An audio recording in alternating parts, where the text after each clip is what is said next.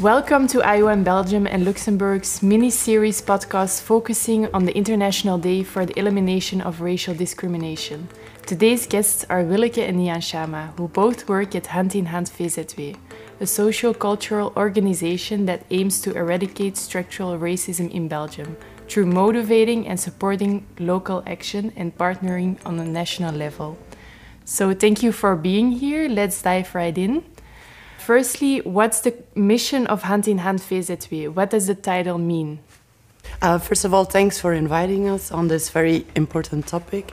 So the mission of Hand in Hand is to make sure that in Belgium there's equal rights for everyone, but equal rights means no discrimination, and also no discrimination in how the rules are set up, because if you already have an equal view on how you make rules, that means that the rules might be enforced in a way that are unequal just because the structure behind it and the idea behind it is set up in a wrong way. Also, we work on structural racism, so a lot of times people have examples of like very outspoken racism on an interpersonal level.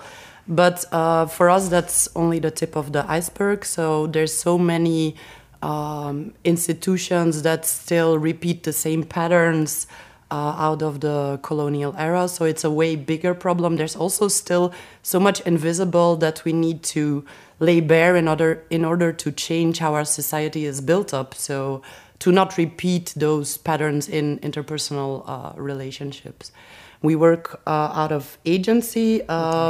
So agency meaning that people who are victimized, that are victims of racism, not only are victims, but that they also have an agency in themselves in self-determination, and especially in how to eradicate racism. There's a shared experience in also determining themselves in how to want to put a stop to racism. And we want to do that in solidarity, so that means victims of racism and people who have white privileges working together in order to end this, and to making sure that everybody recognizes what the colonial structures have done to them in the present. Maybe on Hand in Hand, what the title means. Not only us on a national level, but also on a local level, that people are doing actions. There's so many people in their own communes taking action. Yeah.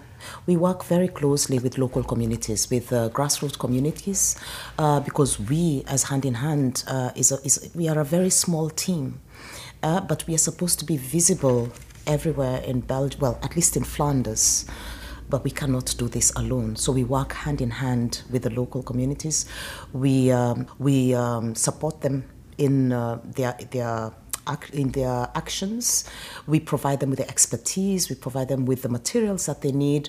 We assist them when it comes to organizing events by maybe contacting Sabam and showing them what they need to make sure that they have the right documentation, like, for example, certification from the police or the commune to organize a public event.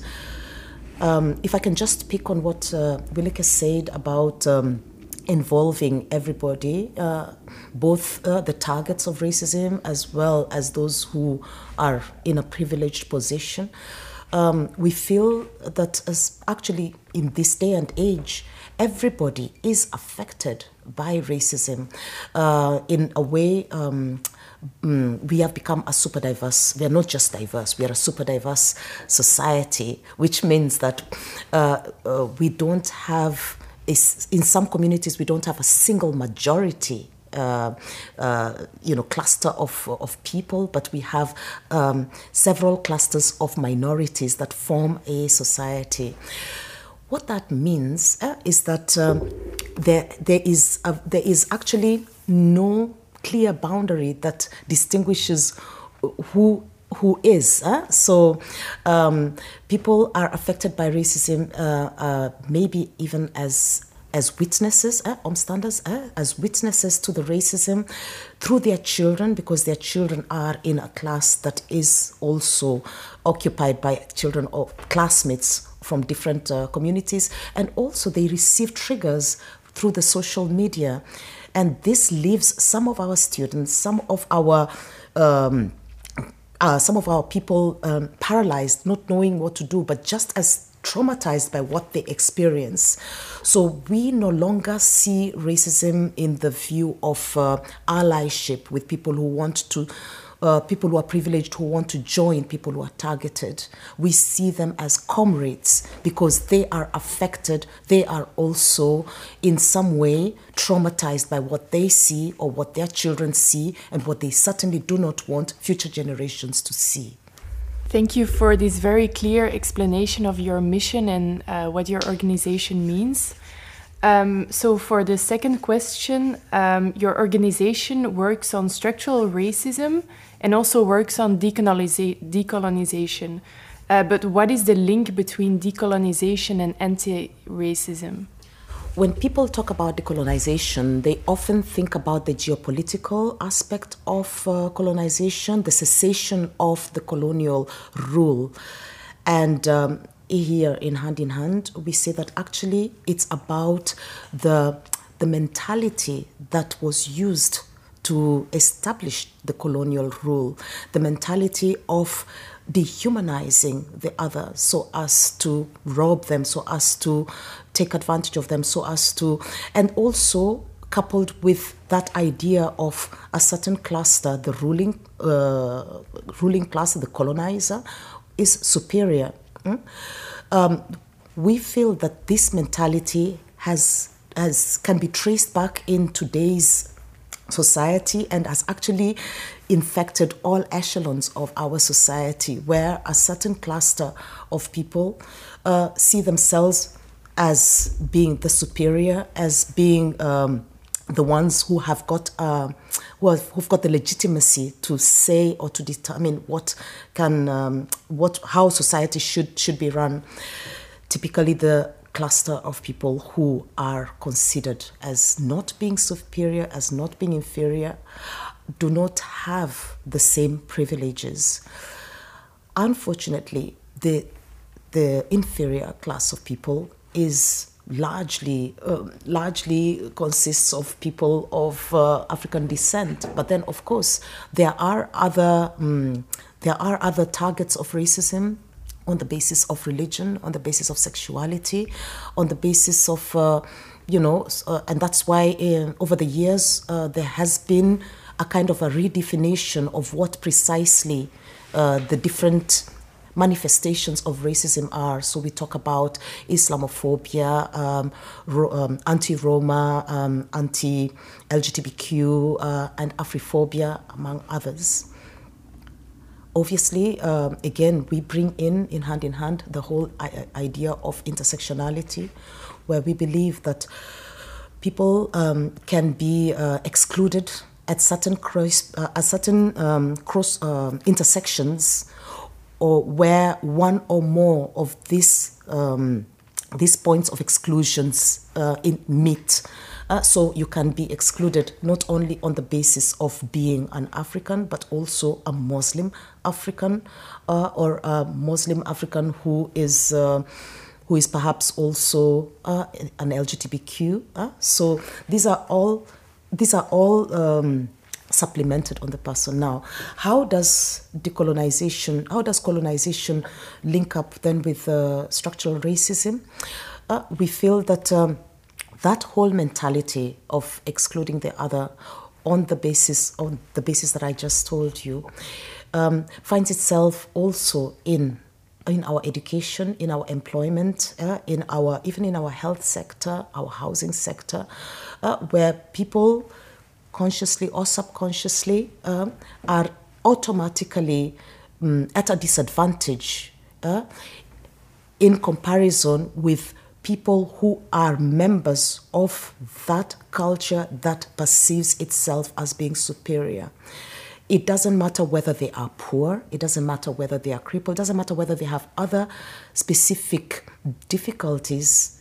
but the fact that they are considered members of the superior class of people puts them automatically at an advantage. And this is something that we do not accept in hand. We feel that everybody has a right to equitable treatment. We consciously do not use equality because equal does not cover that equitability. It has to be fair on all levels. We consider also that there has to be a consideration of the vacuum that is created by all those years of exclusion. So we take that into consideration, which is why we are not directly supporting, for example, a quota system or unconscious bias or diversity or an inclusion policy as a solution if it does not also consider the agency of the excluded person, if it does not also consider the fact that that they have suffered so many years of exclusion means that they are not on the same level when it comes to qualifications, when it comes to training, when it comes to even self-awareness and self-actualization. And so it's not possible to put them in a position just to fill in a quota without compromising their meritocracy, without compromising their agency. So we feel that all this needs to be taken into consideration. Yeah, I think Nyanchama said a lot. Maybe I'll just complement with some examples. What Nyanchama was referring to with like the end of the territorial colonization. That's what most people understand with decolonization, the independence of the territories that were colonized.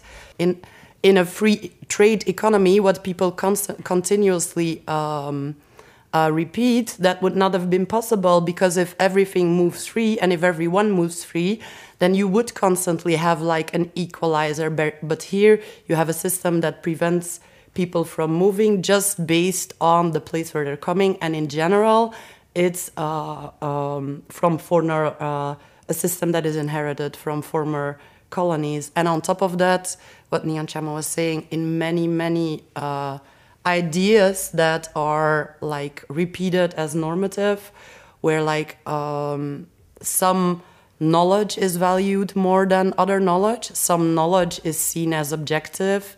A very good example of this is during the COVID crisis, there was research in different parts of the world. For example, in Mid-Africa, there were some research laboratories that did research also on finding a solution. The WHO supports that. Everybody's WHO, World Health Organization, says we're going to find a solution together. Only biggest problem is the research methods require a lot of money to do different research phases. And why is research not validated in other parts of the world? Not because it's not valid solutions, but because the research frame that is set in order to globalize and to accept and to standardize is the Western method, which costs so much money that is not invested and that is not provided.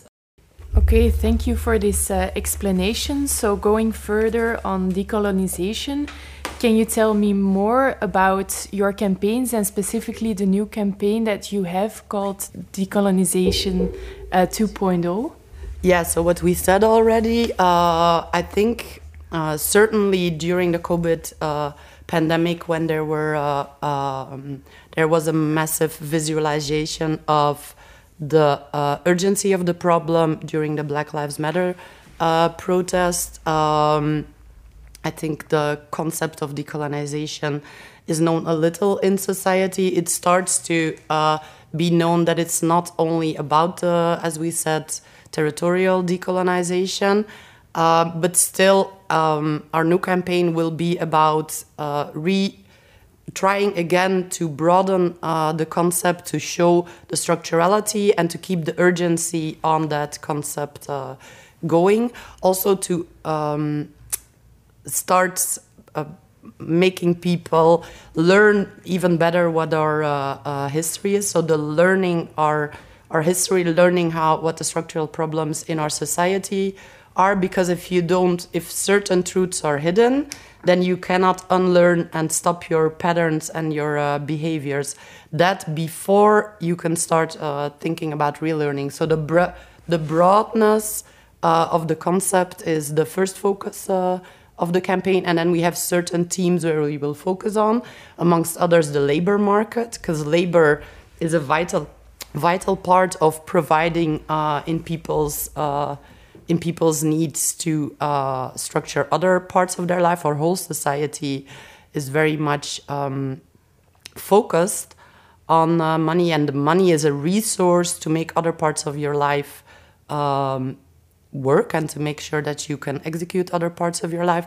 But if you're denied the access to labor market, if you're denied to be yourself, once you enter an organization, if you're denied to be yourself to the fullest, if you are not visible in certain parts of business in society, in certain layers, like the higher up in an organization you go, the less diversity there is, the less acceptance of differences. And that is all because we have a certain idea of what it means in terms of quality, in terms of required skills, the way we value diplomas. So labor markets will be for sure one of the themes where we work on in the future. Then also the heritage. There's a big part of the public which is also through the actuality known with the material heritage. For example, the statues that were very much in the news and are a symbol, like a visible symbol of what racism means, the colonial statues that are still there.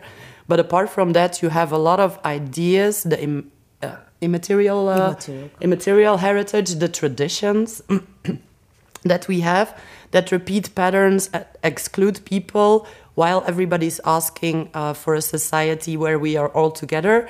If we exclude in the way that we do things people to participate, then it's not even possible to live those traditions together and to build our society, to build new patterns together.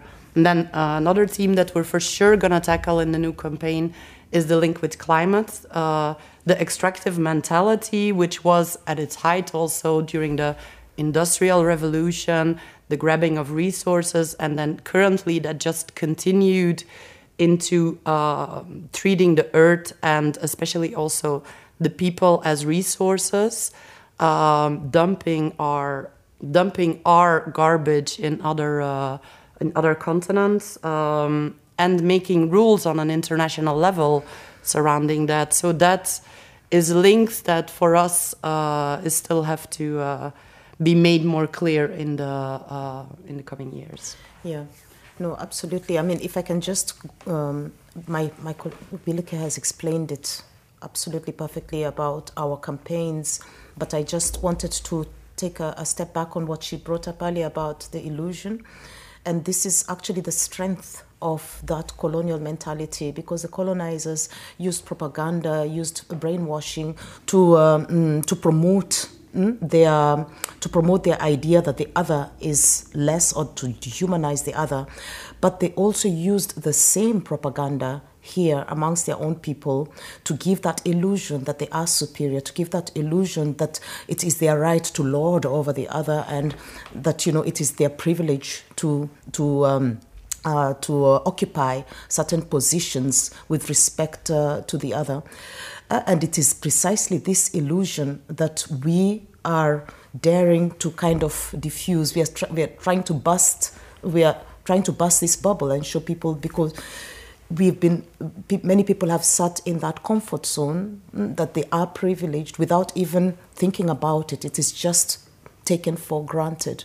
And we are telling them, no, you need to look into it and question where that lie comes from. Are you truly that privileged, and how can you then counter the factors or the fallacy of your so-called superiority? A good example is in education. I mean, there are really very good examples that Willeke has given, but I think it's illustrative to talk about education and knowledge, because it's all also about the knowledge. In our society now, like I said earlier, we have become super diverse, which means our students, our pupils are also super diverse. And if we continue giving them a purely Eurocentric education, we are not empowering them. We are not giving them the tools to manage, to step into a world that is super diverse. Now, important is when it comes to unlearning, we need to know, but where does this Eurocentricity come from? And we go back to the knowledge itself, and it's not just colonization, but it can be traced back to the time of Descartes, when knowledge was split from the theo, from knowledge coming from God, to knowledge being centered on the man who is contextualized in the West. By the way, I said man. If you compare that with also the philosophy of Homo economicus paterfamilias, it means that all ratio is centered on the male heteronormal Western man, and Western females are then dependents and non-ratio, and by extension anything non-Western, but anything non-Western is non-ratio. This idea has trickled down through our knowledge centers, our universities, our ways of understanding the world, negotiating the world. And in today's world, we need to question the relevance of still imparting this Eurocentric vision, which is totally impoverished to tackle a pluriversal world. We need to create multi-perspectives. We need to create multi-perspectives of knowledge, resources in our education system. We need to include knowledge resources from the Orient, from the Eastern, from the African, there are so many knowledge resources that are not included in our education system. This is the process we're calling unlearn, so that we can relearn a new way of going about it. If we fail to do so, actually, what we are doing is no less than child abuse, because we are promising, when you send your children to school, you're promising them that you're going to give them tools to tackle their world when they leave school.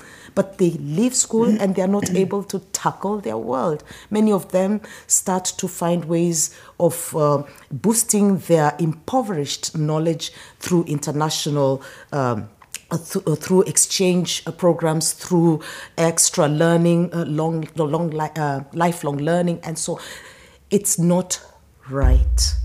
But this is just one example. The same goes for health, for health, for labor, for politics, for media, for sports, for all echelons of our society. We need to see how impoverished it is to hang on to this Eurocentric vision and allow for multi-perspectives.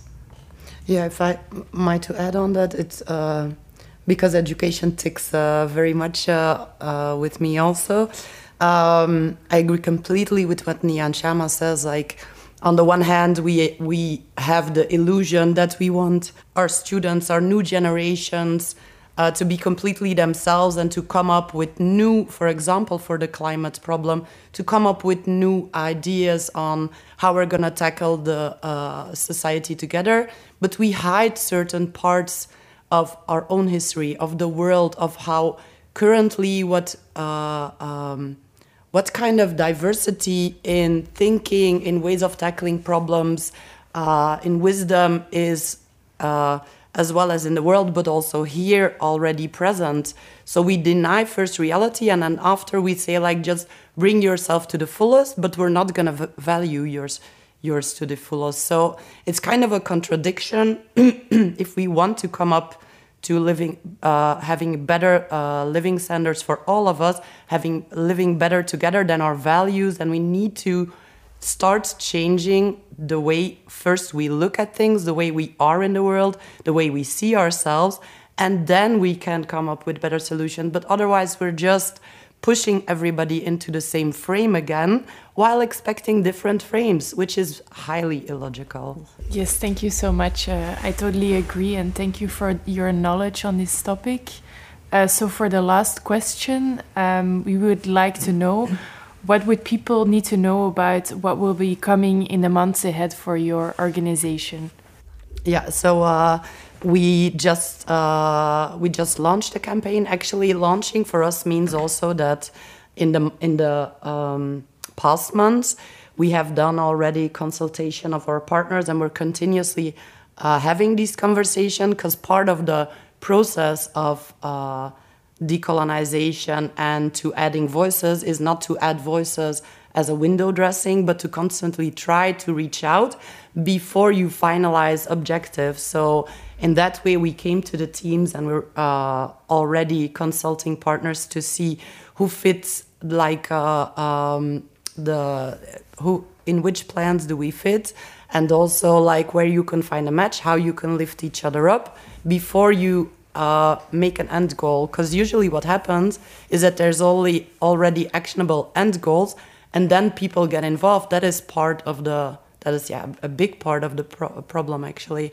So the process, we try to tackle it very organically, and to try to reach out as much as possible also to the people in the local action groups, to see what resounds with them as like a klankbord back and forth, in order to also try to make our campaign stronger by adding their feedback into this phase of the campaign. So in the coming months, the themes we just said, like climate, labor markets, and immaterial and heritage in general, but with the focus on immaterial. We will launch those, and we ask continuously for people to reach out and to add their expertise. So the more specifics, they will be added to our e-signs, and through our website anti/racism.be, where people can follow. That will be before the summer, where you will find specific information. We in Hand are very much aware of, over the years, because like personally, I have been an activist for more than 30 years. But over the years, I've noticed that one of the mistakes that people make organizations make, is to design really beautiful, wonderful campaigns and then implement them, and then wonder why they don't achieve their desired goals. It's the same approach, or the same methodology that is used in development work, where all these beautiful development goals are designed in the West and then just implemented because they're beautiful. All the experts have worked on it, and then they implement them, and then they don't work. And they ask themselves, why don't they work? So over the years, we know that just inhabiting our society, we inhabit it in co-creation with one another. We reflect upon our politics, our media, in co-creation with one another. We co-constitute one another, which is why we feel that even with a campaign, we need to work in co-creation with the society, so that it resonates with their needs, so that they have a say in what is being decided, so that it just doesn't fall on their laps as a done deal. Like, okay, this is what we have done. We've consulted experts, and this is what we want you to participate in. Now, to enable them to do this, we have designed certain tools. We have worked on certain training sessions. We have developed certain training sessions that can help organizations that want to actually get into this campaign, because it's, again, another shortcoming in most campaigns. They tend to speak in very abstract terms, and people are left with a question, how are we going to translate that into action? So We've done the due diligence and done the research. We've done the due diligence and consulted, and are in constant consultation, because that's the consultation is going to be ongoing throughout this. And then we've done the due diligence in developing the tools that will enable them to function, to implement this. Besides that, we are also constantly working on terminologies because we believe that largely the terminologies frame the context. I don't know if you notice, but we try very much not to use words like victims of racism because we believe there are targets of racism. Among the targets, there are some who get victimized. But there will always be targets of racism. A target has got agency. A target has got a say just as much as a perpetrator. But a victim is one that has then been stripped of that agency, been stripped of that ability to respond. So we are very, very conscious about the terminologies that we use. We don't like to use, for example, diversity because we realize that diversity and diversity policy or inclusion does not take in all the multi-layeredness of this issue.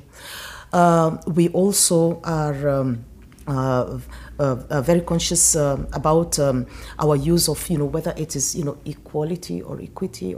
So we feel that when we say equality, there are, like I mentioned earlier, there are certain aspects that make sure that even though people seem to be equal, they are not equal. So we talk rather about equitability. So there is a very important aspect that is also, again, continuous in being very much aware of the terminologies that we use.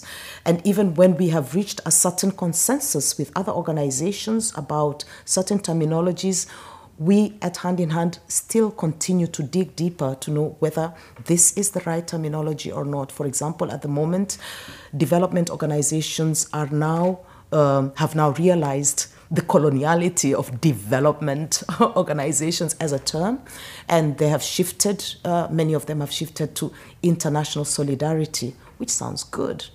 But even though it sounds good, we in Hand still question, how can we speak of international when only one part of the world decides what a nation is, when one part of the world decides who can engage on an international capacity in a multilateral discussion?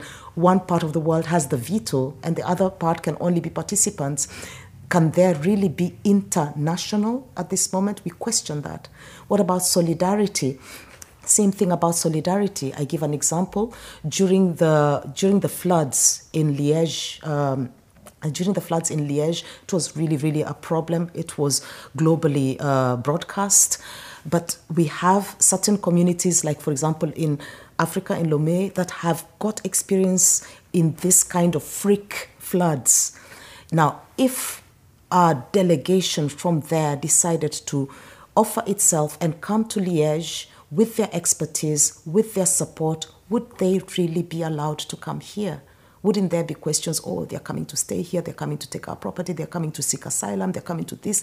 They would never be taken seriously as experts. But the other way around is almost taken for granted. So solidarity, again, is a one-directional route.